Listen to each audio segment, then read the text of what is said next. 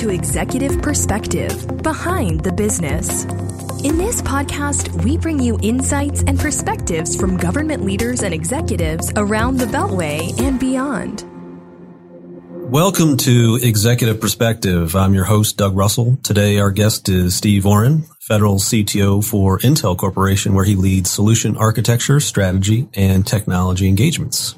Steve has held architectural and leadership positions at Intel, driving strategy and projects on identity, anti-malware, HTML5 security, cloud, and virtualization security. Steve was previously CSO for Sarvega, CTO of Sanctum, CTO and co-founder of Lockstar, and CTO and SynData Technologies. Welcome to the program, Steve. Thank you. Thank you, Doug. Happy to be here. Great. One of the things that I wanted to really talk about is we're talking about a lot about in industry and government right now is artificial intelligence.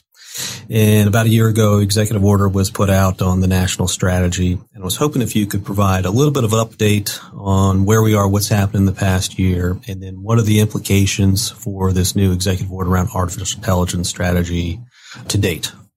It's a very good question. And again, AI is a fairly all-encompassing topic. Yes. Understanding that AI includes everything from deep learning and some of the newer models and algorithms to wide-scale machine learning and data analytics. And so we use it as a catch-all phrase, even though it has specific meaning depending on the environment you're doing. The nice thing about the EO and the overall strategy around it is it lays forth a game plan. Here's how the government is going to work with industry and academia, both in the U.S. and abroad, to really help advance AI and advance AI for all of humanity.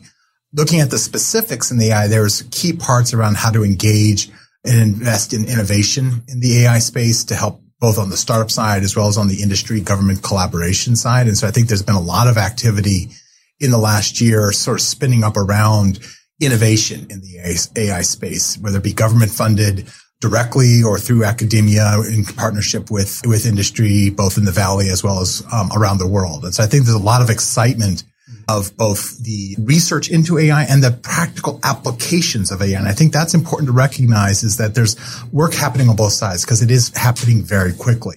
Specifically, I think some of the things that the EO does is it lays out that game plan. And now the onus is on both government agencies and industry and academia to start executing. So we start to see the beginning of that. We're seeing some of these collaborations. We see things like the Joint AI Center in DoD is being stood up and starting to engage. We see DIU out in the Valley engaging with smaller companies and with larger ones on AI topics. And we're starting to see every agency start to come together with their internal strategy to map to the EO of how they're going to go forth and start adopting and innovating.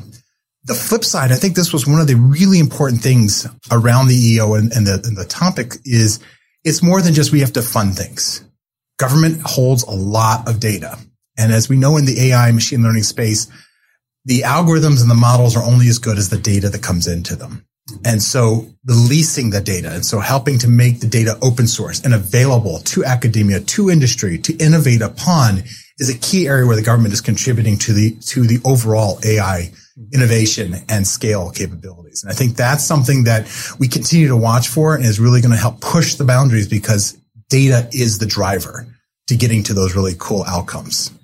Right. No, that's a good point. There is a lot of data out there that's available. Is there particular agencies that are implemented better? Is there an area that you think that some people are taking agencies that are taking a larger focus on this? You mentioned the JAIC, which is a big part of the DoD. Of course, there's so much data. Is there, of course, you can keep people's names out, and there's some areas that you think people that are doing it better than others, or let's say really getting a hold of this data challenge, which I think it is, and using AI to implement that. So I think there are a couple ways to think about it. So we'll start with looking at what are some of the key areas where AI is being applied and some of the things that government agencies are doing to help drive it and evolve and innovate. I would want to mention one great place is the DHS program Impact, where they have open sourced just lots and lots of data, both for security research as well as for generic data sets, partnering with universities to help get these data sets together to help academic and industry and government better have access to broader data sets. And so there's some really great initiatives already in place. Data.gov and others are doing it as well. But I think DHS has done a great job, especially in the cyber area, of publishing data sets that people can get access to. The application of AI, we really see it. I see it in 4 key areas. Healthcare is a number one, precision medicine, genomics.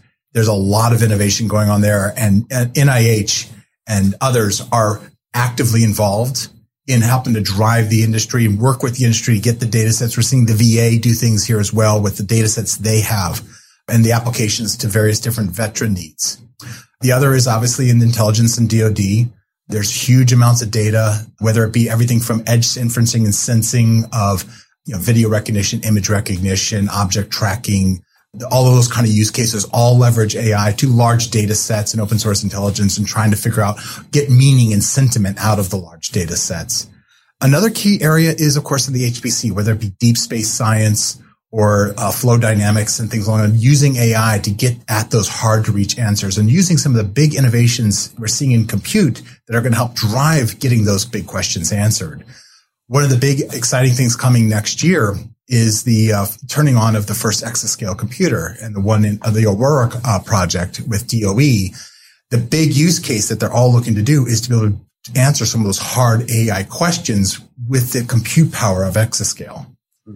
And then the last area, which is, is not as exciting or as sexy as a lot of the other use cases, but it's actually where a lot of really real benefit can happen, is in operational efficiency, logistics, transportation, is applying AI to better do the things you do in your mission and your enterprise, whether it be understanding the logistics and flows and pulling out some efficiencies and identifying areas where you have gaps or where you're not getting the best performance in your processes and your people and in your systems, to, in a case that I believe it was the Air Force who did, looking at the procurement practices and applying AI and machine learning to figure out how they can do better and reduce waste on their procurement practices. So a lot of where some really good power of machine learning AI can be applied is really on the back office side of things to get some of those cost reductions and inefficiencies out of the systems that aren't easily apparent when you look at a very complex system.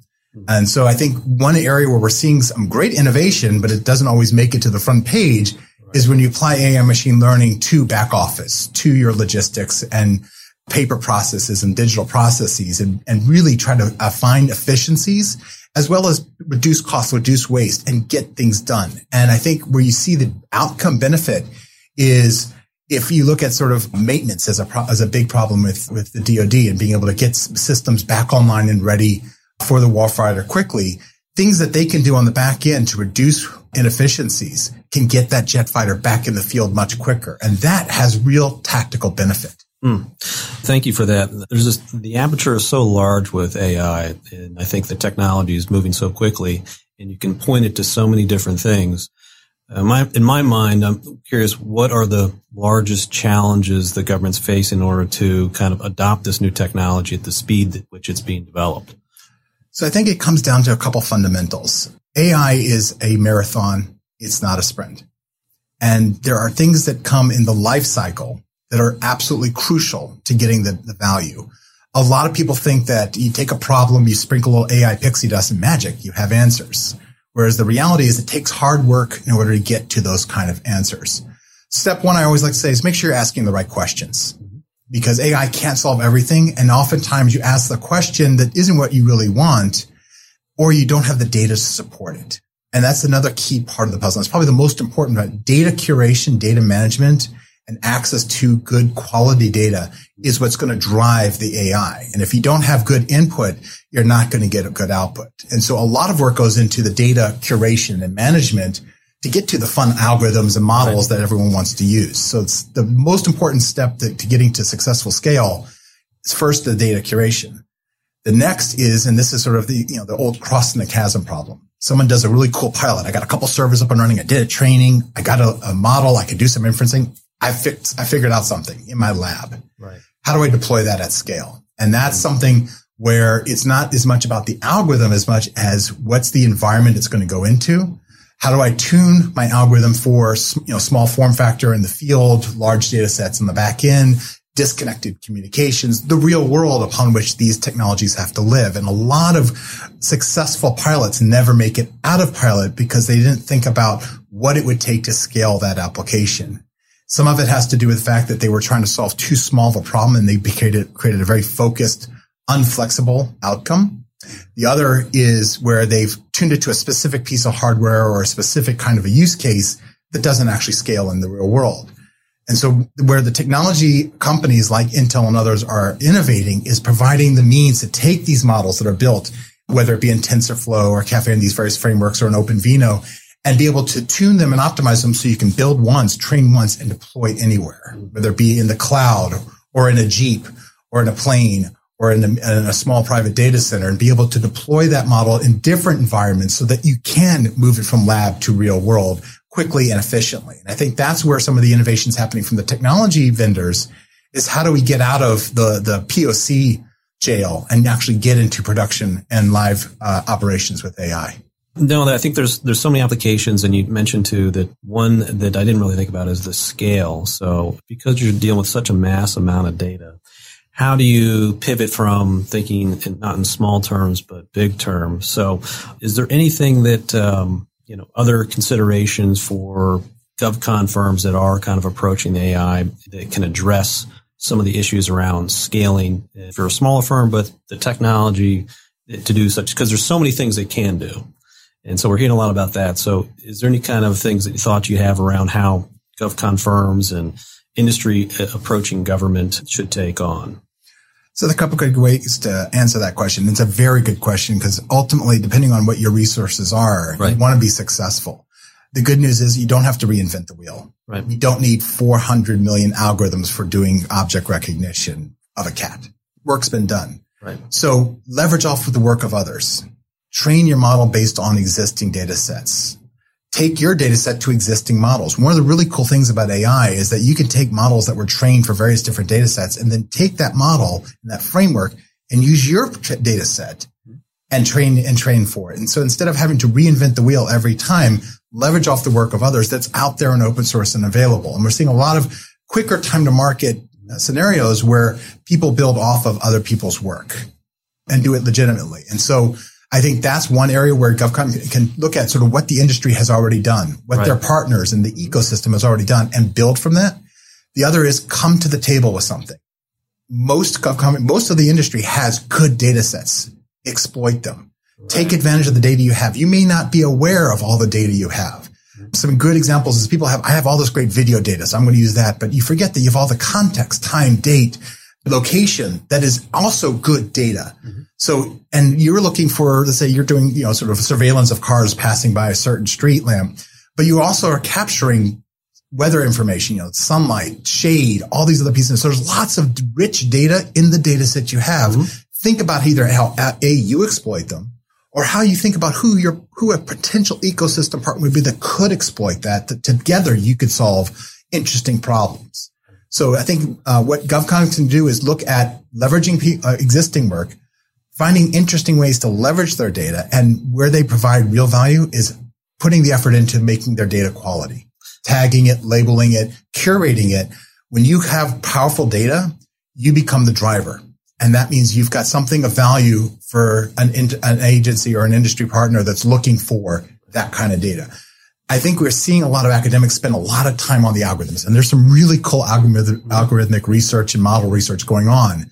But I think the bigger bang for your buck is when you have quality data.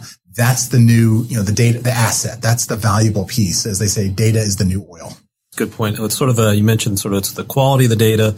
So I think sort of in a garbage in, garbage out scenario. Absolutely. In some of these scenarios, you mentioned some of the things they're putting in place. Do you have any kind of success stories of people that are doing it well, and maybe in a small context of here's what the challenge was, this is how they've used AI in the technologies? You mentioned DHS has done some things. Are you able to share with, obviously, I don't know how much you can share in an open format of a success or something that solved a problem? I think maybe for our listeners, in a sense, that a practical problem that may be out there that they didn't know existed, but is something that they would be interested in knowing, and a success story of AI adoption. So I can give a couple of generic kind of examples, yes, and some of the ways that those teams innovated. Mm-hmm. I think one is when you look at some of the surveillance use cases where you're looking at you have fixed and mobile cameras that are out there looking for various interesting things going on. One of the ways where some of them have been successful, especially when they move from cool little pilot into right, real world, is when they understood sensor fusion. So a lot of people look at, well, I've got an object recognition. I can know that's a car, that's a cat, that's a person, that's a truck, that's a tree. And then that's it. I successfully did my AI. But that actually doesn't answer anyone's question. The question you may be asking is, have I seen this person before? Or is that car coming at a direction that shouldn't be coming from? Have I seen that person in that car? Those kind of questions, that's the question you want to get to. And so that's where sensor fusion and data fusion comes into play. So the successful examples we've seen in those digital surveillance services kind of use cases has been when they take multiple different models, looking at object recognition, object tracking, human recognition, facial recognition, license plate reading together to actually answer a question. Have I seen this car in this place with that person at these times on a regular basis? So looking for a bad actor or potential someone scoping a bank or something along those lines. It's multiple variables pulling it together. Absolutely. And that's what a human could not do ever. A human has a window. And this is one of the things that I think a lot of people forget. AI isn't going to replace the analyst or the human. It's going to augment. It's going to give them better. So there's been studies done about how much time you can spend looking at a camera feed before your brain literally turns off. What AI can do is it can point out the interesting things. Right. So instead of looking at the camera all day long, waiting for something to happen, the AI will tell you, hey, something to look at. Yes. And then you not only get better use of the person on that particular feed, but now you can actually have them monitoring many, many, many feeds across multiple locations if they're only presented with something has changed. Now pay attention kind of use cases. So those are some of the ones we've seen that have been successful, is where we integrate understanding that the human operator needs to get the right information at the right time, not all the raw data all the time. Filtration system. So which kind of brings me to the next question is sort of how is AI going to evolve in the next couple of years? So a lot of things are coming now and sort of where is it going to go? So we're open to bold predictions too. Feel free. I think it's an exciting time for the technology and the innovation, both with the compute curve really driving faster, quicker decision making. At the same time, we're seeing it permeate our daily lives. There's AI happening all around us. We just don't recognize, whether it be your car detecting you're about to switch lanes or see something beside you. So detecting, I drive a Tesla, so having the car recognize everything around, self-drive, autonomous vehicles. These are things starting to permeate your environment. If you buy things on Amazon or you go and you search Google, you're taking advantage of AI. They're predicting what you want. They're trying to give you recommendations. They're understanding the sentiment. Right. Those are happening every day. And so as those continue to permeate through our daily lives and through the government use cases, we're going to see it apply to more places. I think some of the big things that are coming down the pike is as the harder questions start to get answered, whether those be some of the big deep space questions about how do we successfully get people to Mars? How do we predict what that will do to the human body? Those kind of hard questions. I think some of the areas in prescriptive and personal medicine are going to be very exciting as we get very targeted cures for common diseases, for cancer and so forth. And we're seeing some great innovation from startups that are able to do a lot of AI-based prediction around a particular drug's effectiveness and be able to reduce the amount of side effects, reduce the amount of time for clinical trials when they can get rid of all of the bad parts of the molecule by just focusing on what works. And I think for the warfighter, for the DoD, it's exciting times as we start enabling both the warfighter, the analysts, and the decision makers with better information, better data, and better outcomes. And so when instead of it being, here's my gut instinct, or here's all this data, and we have to sort of figure out getting real time answers and being able to then respond in real time with fresh information is going to enable us to be more effective and to save lives. No, I think that's all very positive outcomes, especially on the warfighter front. I guess there's less guessing per se, but just sort of you can help narrow the choice down to make a better outcome for everybody, which is great. Well, Steve, I want to pivot a little bit here. A couple questions, maybe more on the personal side. You're a lead technologist. We have technologists sit on the program. We always ask them, do you have a favorite app or technology that you like to use? I know you have a Tesla, so is there anything technology piece that you embrace and utilize on a regular basis? So I think going to the app question, there's a couple of apps that I use regularly, and it's very topical with all the hacks and breaches that are going on. I use something called Password Safe on my cell phone. It's a little app that encrypts your list of passwords so that you can have unique passwords for every site and everything you go into, without trying to remember a unique password for 400 different sites. It was originally created by Bruce Schneier and his team at Counterpane back in the 90s. And it's available as an Android and iOS app. And I keep all of my passwords protected with that encryption on my phone and on my PC so that I can have unique passwords. And then the collaboration app that I use most often outside and around is Slack. I really like it. There's a conference I go to and help attend called Conference for Defense that leverages Slack for both the planning, the day of, and post-conference activities. And so it's a great tool, I think, from a technology perspective. And of course, I love my Tesla that I've had for about 6 months now. Teslas they're making quite a move. I think it'll be interesting how quickly the adoption and self-driving cars, that's all coming. Well, the interesting one you mentioned about passwords, I think everyone struggles to figure out how many passwords, what do we do with that? So it's a good plug for that. I guess the old way is everybody's the locked Excel spreadsheet or the print it out, write it out, and hide it. It's less common these days. So thank you for that. That's kind of all we have for today. I appreciate you coming on and look forward to all the great things with Intel and continued success. Thank you very much, and a pleasure to be here today. Thank you. Thanks for joining us on Executive Perspective, Behind the Business. Visit our website at www.washingtonexec.com for more content and episodes.